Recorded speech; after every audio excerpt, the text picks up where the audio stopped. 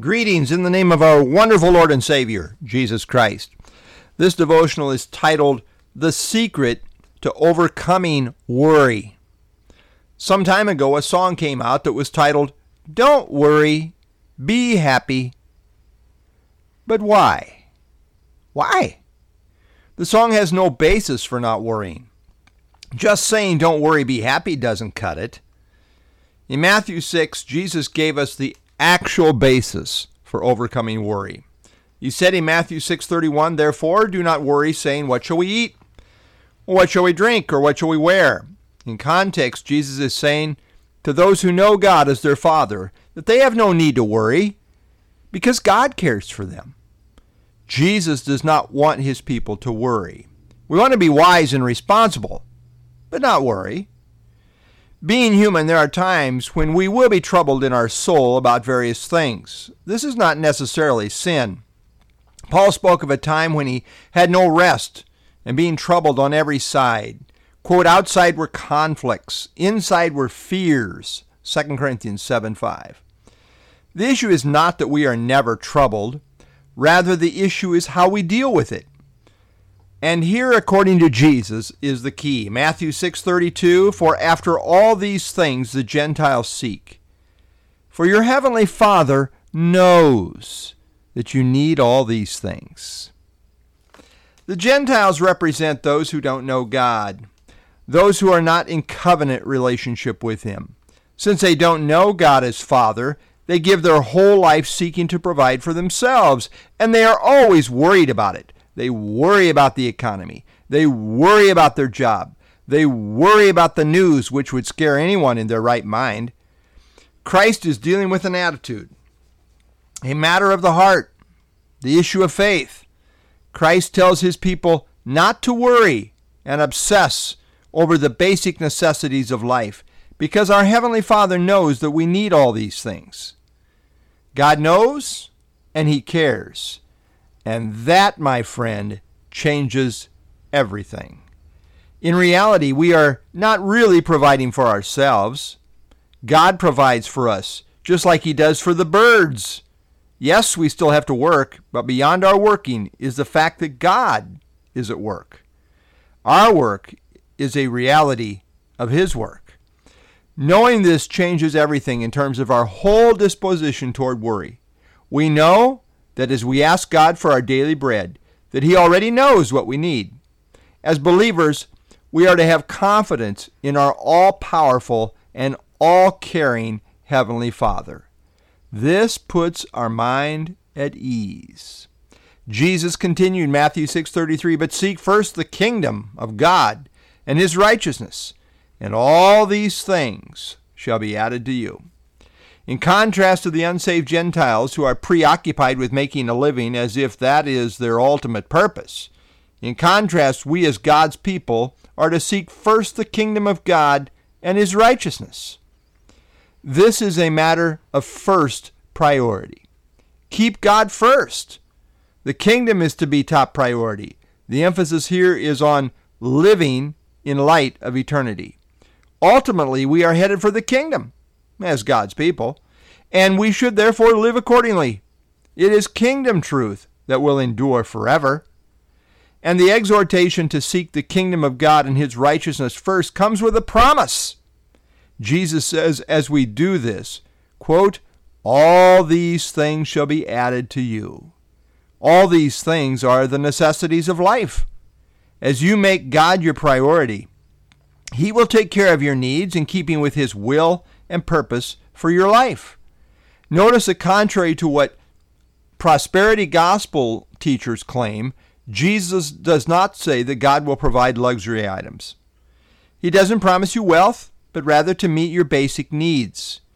What we eat, drink, and wear applies to the basic necessities of life, the basic essentials. Here is the main point. Jesus calls for His disciples to seek God first in their lives. God is to be our number one priority.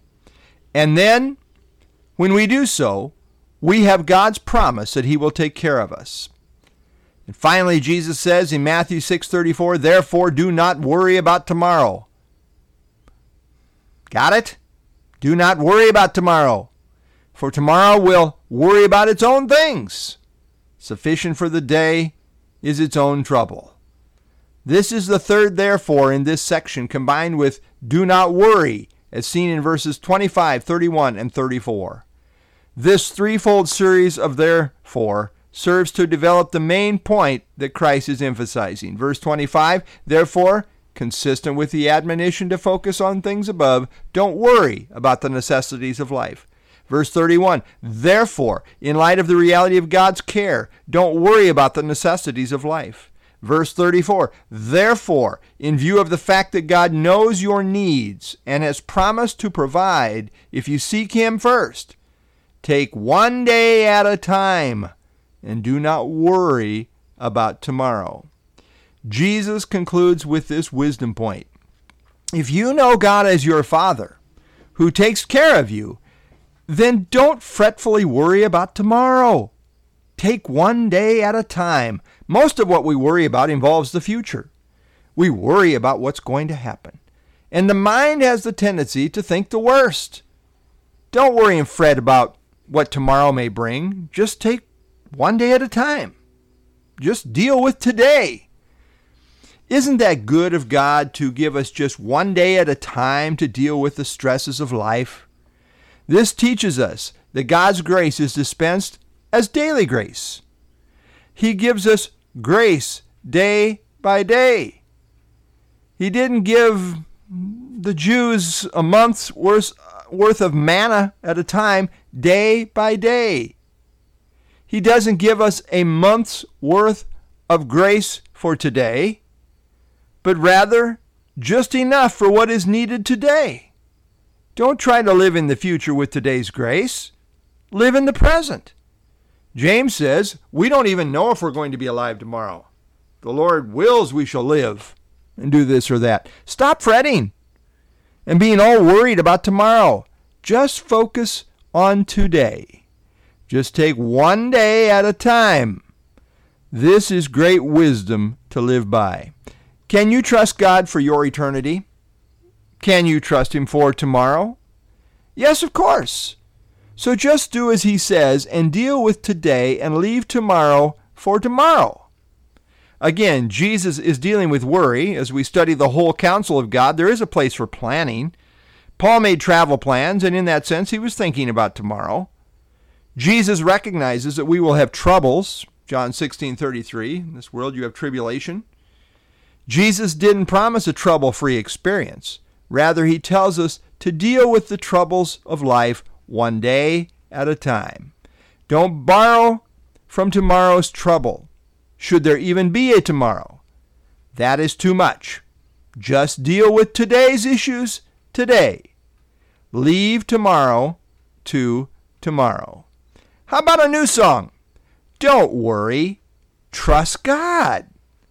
The real secret to overcoming worry is knowing God as your Father. God is bigger than all our worries. We can trust Him with everything. Lord, we thank You for this teaching. We all need it. We, being human, we kind of tend to worry, and You know us well. And Lord, You tell us to put our focus on the Father. Who is in charge of our lives, who is shepherding us all along. And we can rest in Your care, casting all of our cares upon You because You care for us.